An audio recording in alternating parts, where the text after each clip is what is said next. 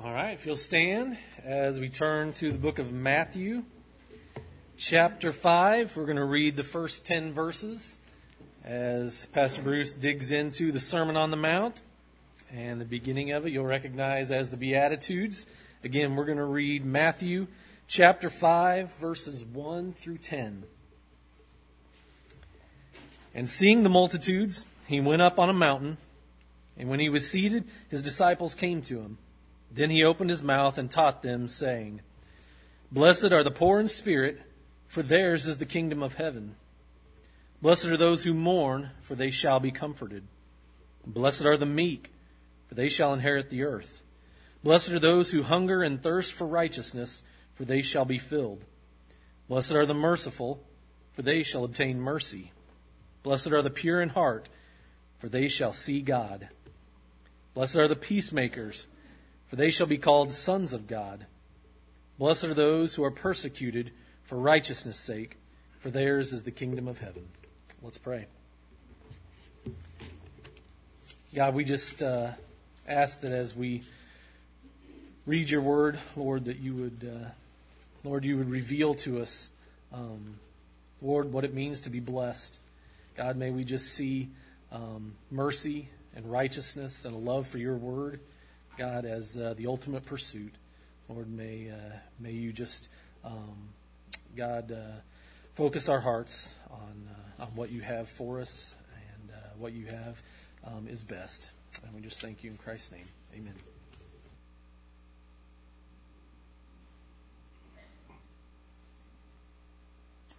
We are continuing in a series that we began last Sunday with an introduction on the Sermon on the Mount. And this morning we are transitioning,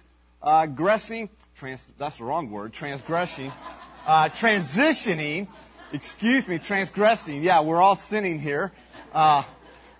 Transitioning to a focus on the Beatitudes. I think most fathers have one or two sayings. As a pastor, I have one or two sayings that are obviously wrong, like I just mentioned.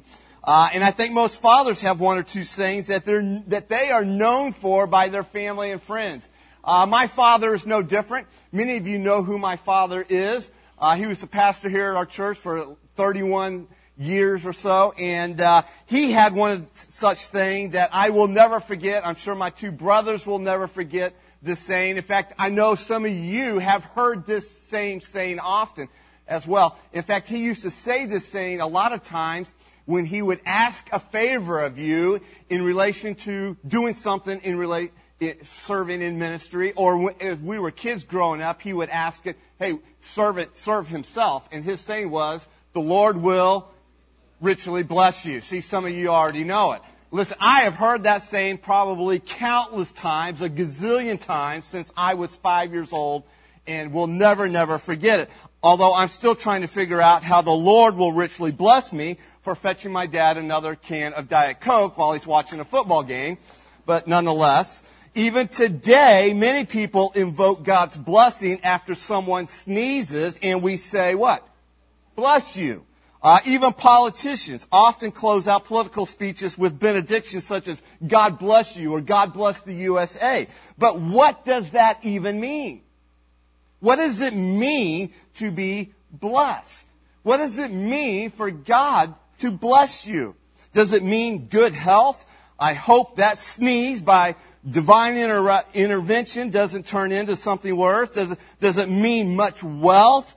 I hope God will richly prosper you and He gives you everything you want in life. After all, the very first word of Jesus' Sermon on the Mount is this word blessed, which would have guaranteed, by the way, the attention of all who were on the side of the mountain that afternoon to hear Jesus' teaching. So what would it take for you to consider yourself, quote, blessed? You'll notice in your notes, in fact, you're welcome to pull that insert out and follow along, or follow along on the screen behind me. But what would it take for you to consider yourself blessed? And the answer is often found in our if only list. Such as, if only I were blank, well, then I would be good. Life would be good. If only I had blank, then I'd be happy. If only I could blank, then I'd have it made. If onlys tend to tell us what we really think about what it means to be blessed, what you fill in that blank there. But here's the problem with all that. Most of our if-onlys never lead to a blessed life that truly satisfies us. We in America, we claim to know all about the pursuit of a blessed life. What the Declaration of Independence refers to, the pursuit of life, liberty, or life, liberty, and the pursuit of happiness. Benjamin Franklin made this insightful comment. Please note that the Declaration only gives people the right to pursue happiness. You have to catch it yourself. And the trouble is that sometimes we think we've caught happiness by the collar, but over time it simply doesn't measure up.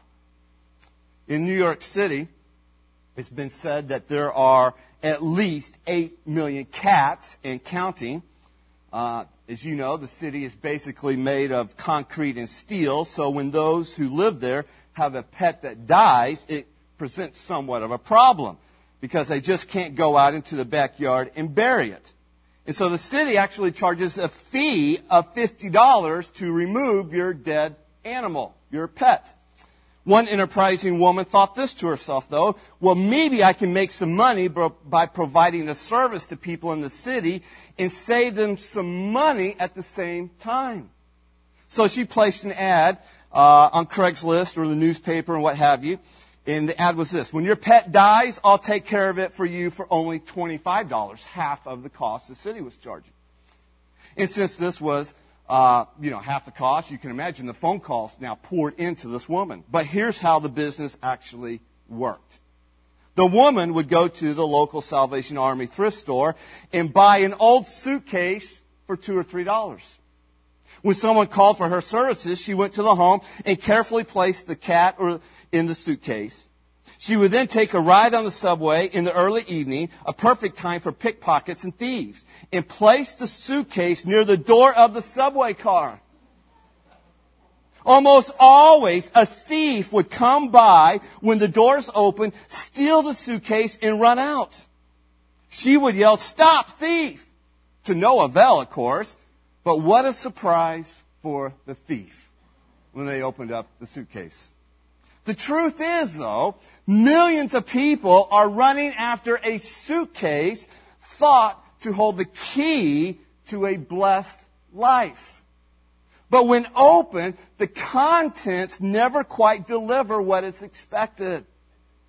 Over 2,000 years ago, Jesus came on the scene, and He turned the prevailing view of a blessed life upside down in what is commonly known, as we just read here, the Beatitudes, which is a Latin word for blessing or blessed. Now, before we look at these Beatitudes, I want us to first look at our culture's view of a blessed life. Notice this in your notes coming up on the screen. The culture's view of a blessed life is centered on one's abundance. Their abundance. It's been said that quest to attain a state of blessedness is a universal human longing. And the voices of our culture tell us that this state of blessedness in which we are seeking is centered on one's abundance. Whether that's an abundance of wealth, beauty, success, power, prestige, pleasure, fame, and the like. Our culture preaches a message that basically says this: the more I have, the happier I will be. Now, that was the same message that King Solomon bought into some 3,000 years ago. Now, if anybody should have been happy with the world's standards of a blessed life, let me tell you, King Solomon should have been. Under Solomon's reign, the nation of Israel reached the apex of prosperity, power, and prestige. Solomon was a man who had this unparalleled wealth, success, and pleasure at his disposal. In fact, his wealth was so vast that the Bible says his silver was as common as rocks. He had buildings servants, and thousands of the finest horses in the world. His pleasure was fabulous food and beautiful women by the hundreds. In reflecting on all that he had, reflecting on his life, Solomon writes in Ecclesiastes chapter 2, verse 1, where he says, I said to myself, come now, I will test you with pleasure to find out what is good or what is blessed. What is this blessed life? And what does Solomon find out when he tested that theory? When he tested the culture's message that the more I have, the more I'll be happy. Well, he tells us later on in the same chapter of Ecclesiastes, chapter 2, verses 10 through 11, he says, I denied myself nothing my eyes desired. I refused my heart no pleasure. My heart took delight in all my labor, and this was the reward for all my toil. Yet when I surveyed all that my hands had done and what I had toiled to achieve, everything was meaningless, a chasing after the wind. Nothing was gained under the sun. And so basically Solomon says this, after trying it all. I tried it all, and I found 3 dead ends in my search for happiness. They're the same 3 dead ends that we still come to today. In fact, notice in your notes here, Solomon learned the hard way that accumulating things, experiencing pleasures, and achieving success are dead ends to finding lasting happiness. Some 3,000 years later, the longing for happiness is just as intense, and the goal is just as elusive. So why is happiness so elusive? Well, one clue is found in the etymology or the origin of the word. Happiness, like haphazard, is based on the Old Middle English word hap, which meant chance or luck. And so happiness, therefore, is circumstantial. In other words, it depends on what happens to us or even around us. We're happy if certain things happen to us, and if they don't happen to us, then our happiness, well, it vanishes like the wind. As one commentator said, human happiness is something that is dependent on the chances and changes of life. Something which may give and which life may also destroy. But there's another more prominent reason why happiness is so elusive to people, and that is, by and large, people are looking for it in the wrong places. People are trying to find satisfaction with external things, stuff, possessions, abundance, while ignoring the only one who can actually meet our true needs in life. C.S. Lewis put it this way. We try to be our own masters as if we had created ourselves. And then we hopelessly strive to invent some sort of happiness for ourselves outside of God, apart from God. And out of that hopeless attempt has come human history, the long, terrible story of man trying to find something other than God to make him happy. King Solomon was a tragic example of this. From the culture's perspective, get this, Solomon's, quote, blessed life of incredible wealth, incredible power, and the means to satisfy all his carnal desires should have made him supremely happy. And yet he summed it all up with one word. Did you catch what he said? He calls it meaningless. He writes in Ecclesiastes 2:17, so I hated life because the work that is done under the sun was grievous to me. All of it is meaningless, a chasing after the wind. In fact, Solomon's life illustrates the relevance of the question that Jesus puts forth to us in Mark chapter 8, verse 36, when he asked, hey, what good is it for a man to gain the whole world and yet forfeit his soul? Jesus tells us even in Luke chapter 12, verse 15, that one's life does not consist in the abundance of one's possessions. This is why if you're looking for happiness in stuff and what the world offers to us, you're looking in the wrong place. In fact, as the great Puritan Thomas Watson wrote, things of this world will no more keep out trouble of spirit than a piece of paper will stop a bullet. And so the deepest longings of the human soul can be met only by God Himself. That's why when Jesus came into the world, He did not offer to us the world's stuff. What Jesus is saying here in these Beatitudes is simply this: you will never find true happiness in this world. Never. It's like one of us trying to kick a game-winning 45-yard field goal tonight in the Chiefs game.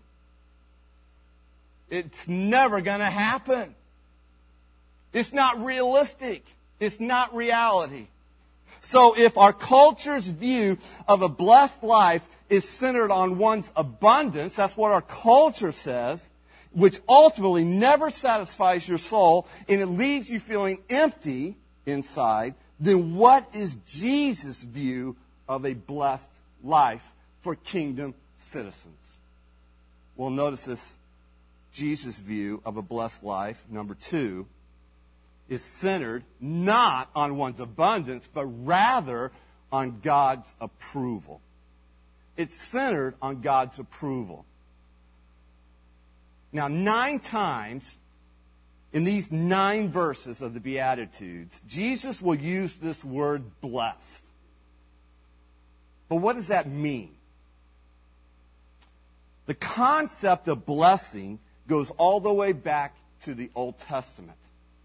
In fact, you get an idea of what it means to be blessed in Numbers chapter 6, verses 22 and 27, where the Lord said to Moses, "Tell Aaron and his sons, this is how you are to bless the Israelites. Say to them, the Lord bless you and keep you. The Lord make His face shine on you and be gracious to you. The Lord turn His face toward you and give you peace. So they will put my name on the Israelites and I will bless them." That the Lord make His face shine on you and turn His face towards someone, it speaks to the accepting, approving smile of God. And the Beatitudes here bear that out as well when Jesus says, for example, in Matthew chapter 5, verse 3 here, "Blessed are the poor in spirit, for theirs is the kingdom of heaven." Jesus speaks of blessing, in other words, in terms of having what? Not abundance of stuff that this world offers us, but in terms of having the kingdom of heaven, which we learned last Sunday is simply another way of saying the kingdom of God. So to have the kingdom of heaven, in other words, is also to know the King. And it's to have the King's approval or favor on your life. This is the primary meaning of blessed. It is to be graciously approved or graciously favored by God. Now, although the Greek word here that we find here for blessed is sometimes translated as happy, that's not the best translation of the word. It's true that the blessed are happy. But blessedness cannot be reduced simply to happiness, since happiness is primarily a feeling that comes and goes. And so Jesus is not promising the poor in spirit will, quote, feel happy. He's promising something much greater than that. He's promising them the approval or the favor of God on their lives. Kent Hughes summarizes it this way. And I quote what he writes. He says, Jesus is not declaring how people feel. Rather, He is making an objective statement about what God thinks of them. Blessed is a positive judgment by God on the individual that means to be approved or to find approval. So when God blesses us, He approves us. And yes, such approval will certainly result in a sense of joy and even happiness. But a blessed life is primarily a life that is approved or favored by God. Or as Max Lucado puts it, it is a life that receives the applause of heaven. The poor in spirit are blessed because they have something. And what do they have? As kingdom citizens, they have the approval of the King. That is Jesus Christ. And this leads to joy that far surpasses the momentary happiness of all the money, fame, and beauty and power of this world. The approval of the King is far more satisfying than even the approval of family and friends, bosses and co-workers, teachers and coaches. Now, don't get me wrong here. God is not a cosmic killjoy. He wants us to be blessed as His kingdom citizens. He wants us to experience joy and satisfaction, and He knows that this will not come by having an abundance in the world, but rather from having approval from the King. In the Beatitudes here, Jesus is simply declaring that the culture's view of a blessed life has been turned upside down. Because the kingdom of heaven has come on earth. The King in Jesus Christ is here. And that's why Jesus, going back to last Sunday, says, repent, for the kingdom of heaven is at hand or is near. Notice this in your notes, the Beatitudes. The Beatitudes declare and describe the blessedness of citizens in the kingdom of heaven. Now, look again what Jesus says. Let's read these Beatitudes again. Notice it in your Bibles here. Jesus says, blessed are the poor in spirit, for theirs is the kingdom of heaven. Blessed are those who mourn, for they shall be comforted. Blessed are the meek, for they shall inherit the earth. Blessed are those who are hunger and thirst for righteousness, for they shall be filled. Blessed are the merciful, for they obtain mercy. Blessed are the pure in heart, for they shall see God. Blessed are the peacemakers, for they shall be called sons of God. And blessed are those who are persecuted for righteousness' sake, for theirs is the kingdom of heaven. Now, perhaps you're thinking to yourself, in your own mind, man, you've got to be kidding me. What Jesus says here, it sounds like one contradiction after another. And if you're thinking that, and it's easy to think that, by the way, and part of the reason is because we're so caught up with the culture's view of what a blessed life is, which is completely at odds, by the way, with what Jesus says here in the Beatitudes. You see, to most people, the Beatitudes, what Jesus writes here, seems absurd. In fact, it's even ridiculous, ludicrous. In fact, if our culture wrote the Beatitudes, here's what it might say. Blessed are the entitled, for they grab what they want. Blessed are the carefree, for they shall be comfortable. Blessed are the pushy, for they shall win. Blessed are the greedy, for they shall climb the food chain. Blessed are the vengeful, for they shall be feared. Blessed are those who don't get caught, for they shall look good.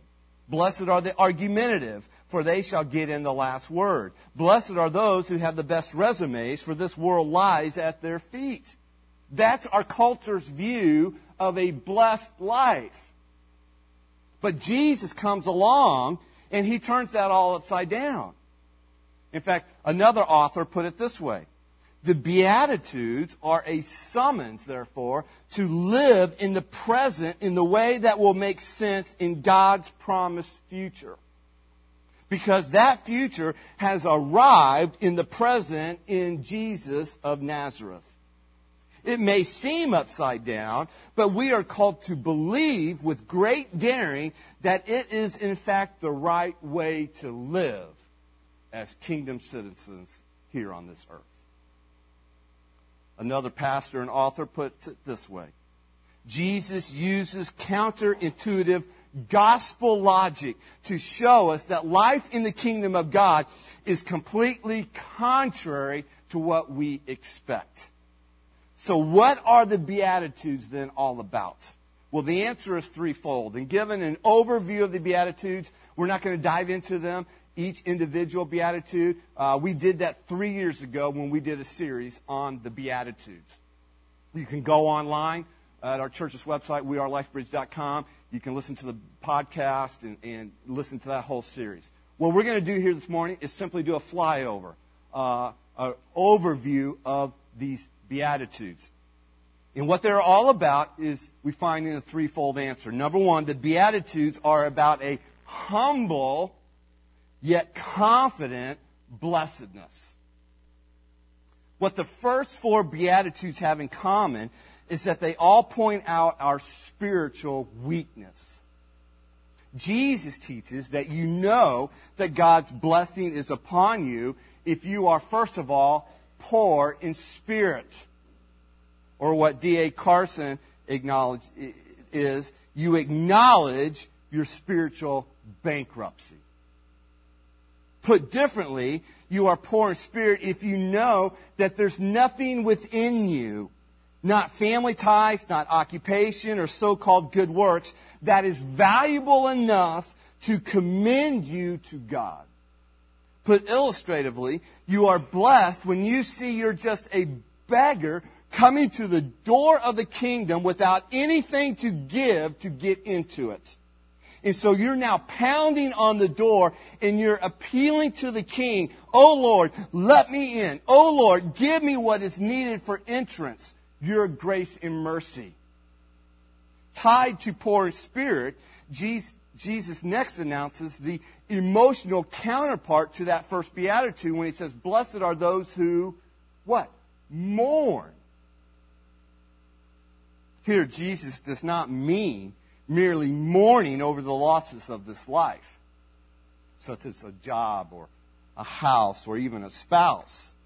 What Jesus means specifically here is mourning over your own sins, even the sins of others and the sins that pervade our world. And do we mourn over that? Jesus says those who mourn are blessed. Jesus also teaches, "Blessed are the meek," a disposition that naturally follows the first two Beatitudes. For if you understand and if you feel your need for God, you will not be bold, you will not be brash, and you will not be self-assertive. You wouldn't be a macho man, but a meek man, which is not someone who says, "Walk all over me," but rather, "Let me walk a mile or two for you." Meekness describes someone who is gentle, someone who's humble, someone who's unassuming and willing to serve others before they serve themselves. And so Jesus says, how blessed it is then to be poor in spirit, to mourn, and to be meek. And then fourth of all, he says to hunger and thirst for righteousness. And as we learned last Sunday, not a righteousness like the scribes and Pharisees, which is a false righteousness, a pseudo-righteousness, a righteousness that's all external on what they do in their works. No, this is a righteousness that comes through faith alone, in Christ alone, through the work of the Holy Spirit in our lives. So how blessed are you? Well, you can tell how truly blessed you are based on your attitude toward yourself. That is, do you believe what Jesus teaches here in the Beatitudes, or have you believed the most prevailing lie in our culture? A lie that says, express yourself, believe in yourself, brand yourself, lean into yourself. In other words, be self-confident, be self-reliant, and be self-assured. But Jesus says, listen, no one gets into the kingdom of heaven unless one recognizes their need for God through faith in Jesus Christ. So first, the Beatitudes are about a humble yet confident blessedness. Number two, they are also about a selfless yet satisfied blessedness. When you look at the Beatitudes, you'll notice that none of them are focused on self. Rather interesting. There is no blessed are those who look out for number one. Rather, each of these Beatitudes focuses either on God or others or a combination of both. In fact, the first 4 Beatitudes focus on our relationship with God. In the words of another author, the Beatitudes basically say, blessed is the one who thinks little of himself or thinks enough of himself that he knows he shouldn't think much of himself. Blessed are those who know they are spiritually poor and thus are meek before God and others. Blessed are those who know their sins. They mourn over them and long for a time when they won't be weighed down by them. Another author calls these first 4 Beatitudes the Beatitudes of need. Why would he say that? Because of our radical, desperate need for God and His righteousness. He calls the last 4 Beatitudes the Beatitudes of action. Actions that are pleasing to God because they are lovingly focused on others. For example, Jesus says, blessed are the merciful. That is, those who forgive others their trespasses as theirs has already been forgiven by God. Jesus teaches, blessed are the pure in heart. That is, those who aren't motivated by self-love or self-interest or people's approval, but those who serve God and serve others with an undivided heart. Jesus also teaches, blessed are the peacemakers. That is, those who bring reconciliation between this person and that person, but more importantly, those that bring reconciliation between this person and God Almighty through faith in Jesus Christ. Finally, Jesus says, blessed are those who are persecuted. That is, those who are reviled and rejected for proclaiming and living the gospel of the kingdom in the here and now. In fact, we'll look at this one more in detail next Sunday. And then number 3, the Beatitudes are about a future yet present blessedness. A future yet present blessedness. It's interesting to note that most of the Beatitudes here are in the future tense, such as, they shall be comforted. They shall inherit the earth, or they shall be filled, or they shall obtain mercy.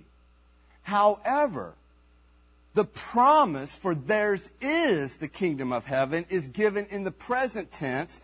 In fact, it is stated twice at the beginning in verse 3 and at the end here in verse 10.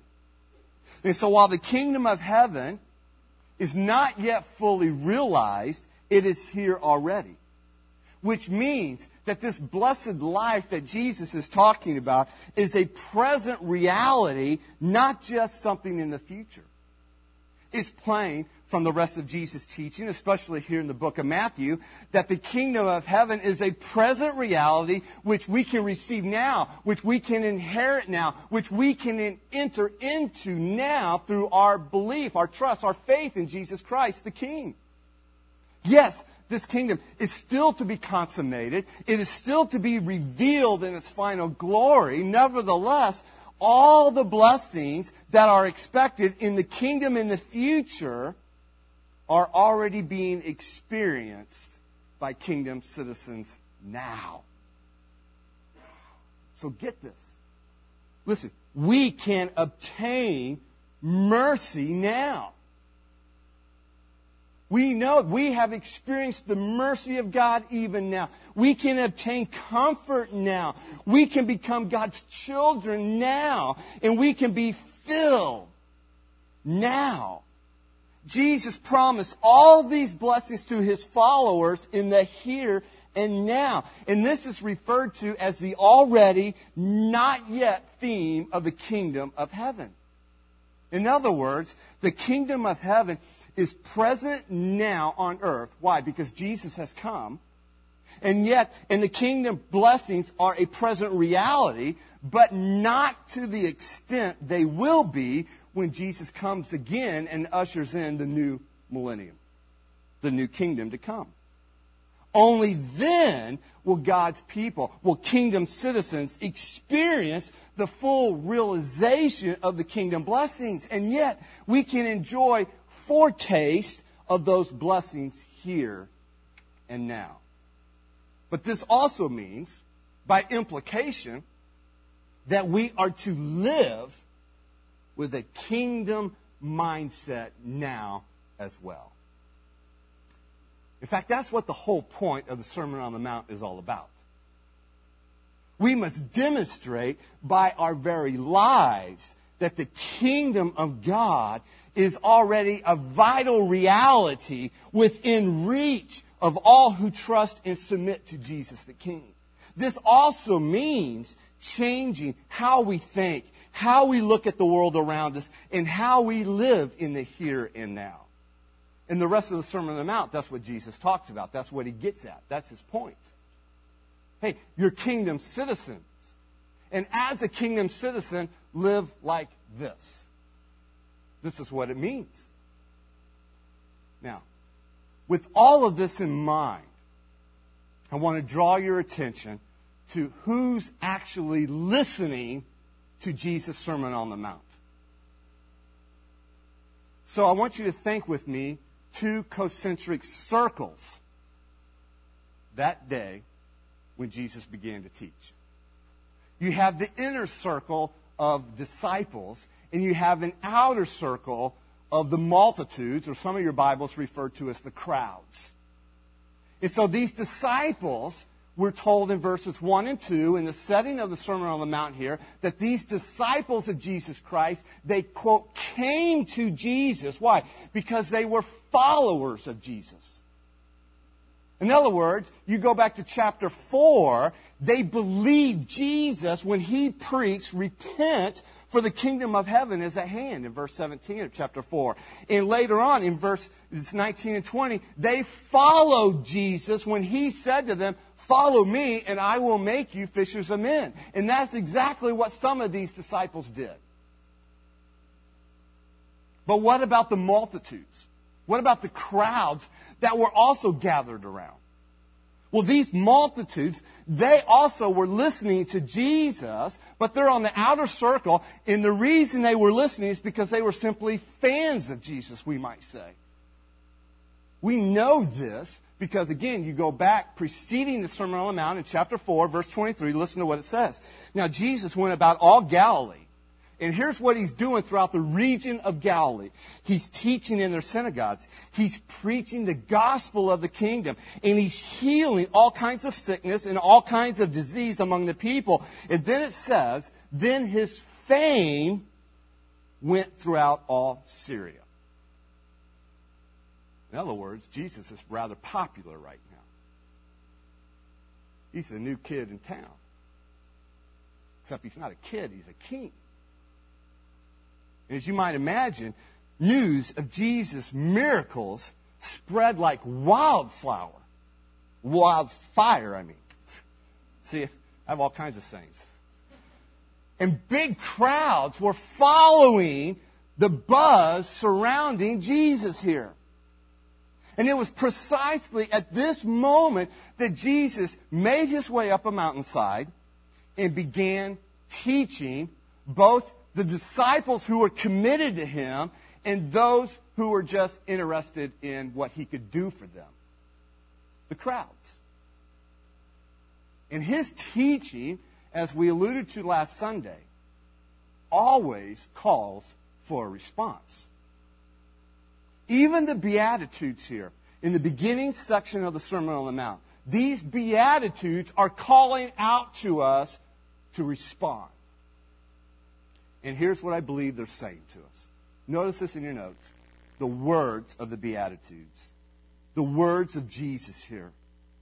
The Beatitudes are words of celebration for those who are already in the kingdom of heaven.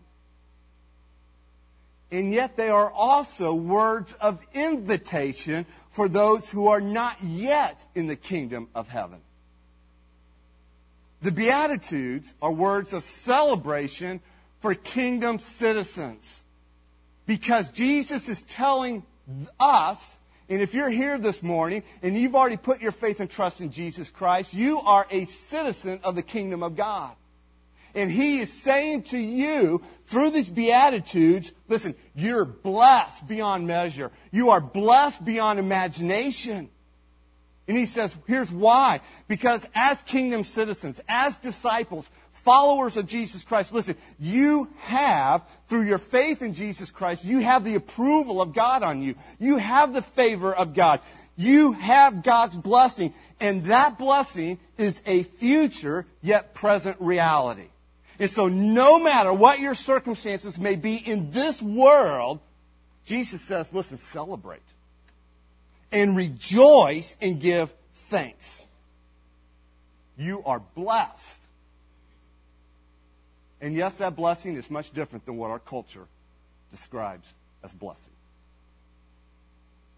He says, you know King Jesus. You've trusted His saving grace. You've been given forgiveness of sins. You've been given the gift of eternal life. You have His kingdom power already at work in you. And you will inherit the kingdom of God with all of its infinite blessings. And so celebrate. But this is not true for the multitudes, the crowds who are not yet in the kingdom of God. And so the Beatitudes, therefore, listen, are words of invitation for you. You see, right now, you do not have the approval of God. You do not have the favor of God upon your life. Why? Because you are still dead in your sins. And God will not and cannot bless a life of sin. And so the blessings of the kingdom are not yours to claim. But the good news is the Beatitudes come to you as an invitation to respond to God's saving grace in Jesus Christ. The King has come. Repent, the kingdom of heaven is at hand. And it's an invitation to respond to Jesus' message of repentance and salvation. And then you can be assured of God's blessing in your life as well. So as we come to a close, we must ask ourselves, where am I? As Jesus begins to teach His Sermon on the Mount. Listen, where, imagine with me, Jesus is on the mountainside and you're there with Him. Where are you standing in relation to Jesus Christ? Are you a fan of Jesus, standing with the multitudes, but also standing on the outside of the kingdom of heaven? My prayer for you is that you will hear, and you will hear with an open mind and an open heart what Jesus has to say in this sermon, and that you will respond to His invitation of a blessed life through repentance of sin and faith in Jesus Christ. So where are you? Are you a fan, standing with the multitude, yet standing on the outside of the kingdom? Or are you a follower of Jesus Christ, listening to His every word as a citizen of God's kingdom? And if that's you this morning, my prayer for you is that you will be convicted, you will be challenged to live out this significant sermon, knowing at the same time that you are already accepted by God through your faith in Jesus Christ. And there is nothing for you to do to earn God's approval, to earn God's favor, because Jesus has already done it all. We have His righteousness now. And you are truly blessed as a kingdom citizen. So again, I ask, where are you? As Jesus stands and begins to teach this powerful sermon on the side of the mountain.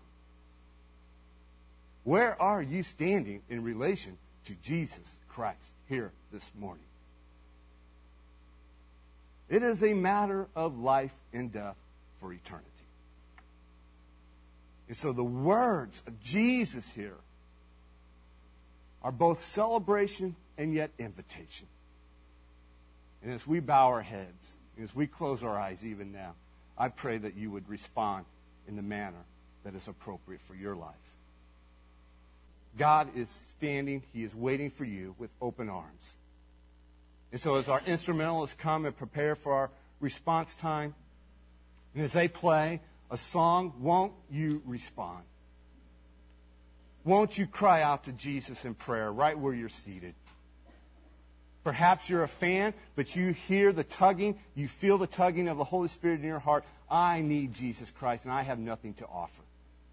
I want to be part of the kingdom. Then cry out, repentance of sin and faith. And as a follower, man, I encourage you to pray and ask Jesus to give you an open heart, an open mind. And each Sunday as we dive into this message, that you will respond. You will be challenged and convicted. As the instrumentalists pray, this is your opportunity.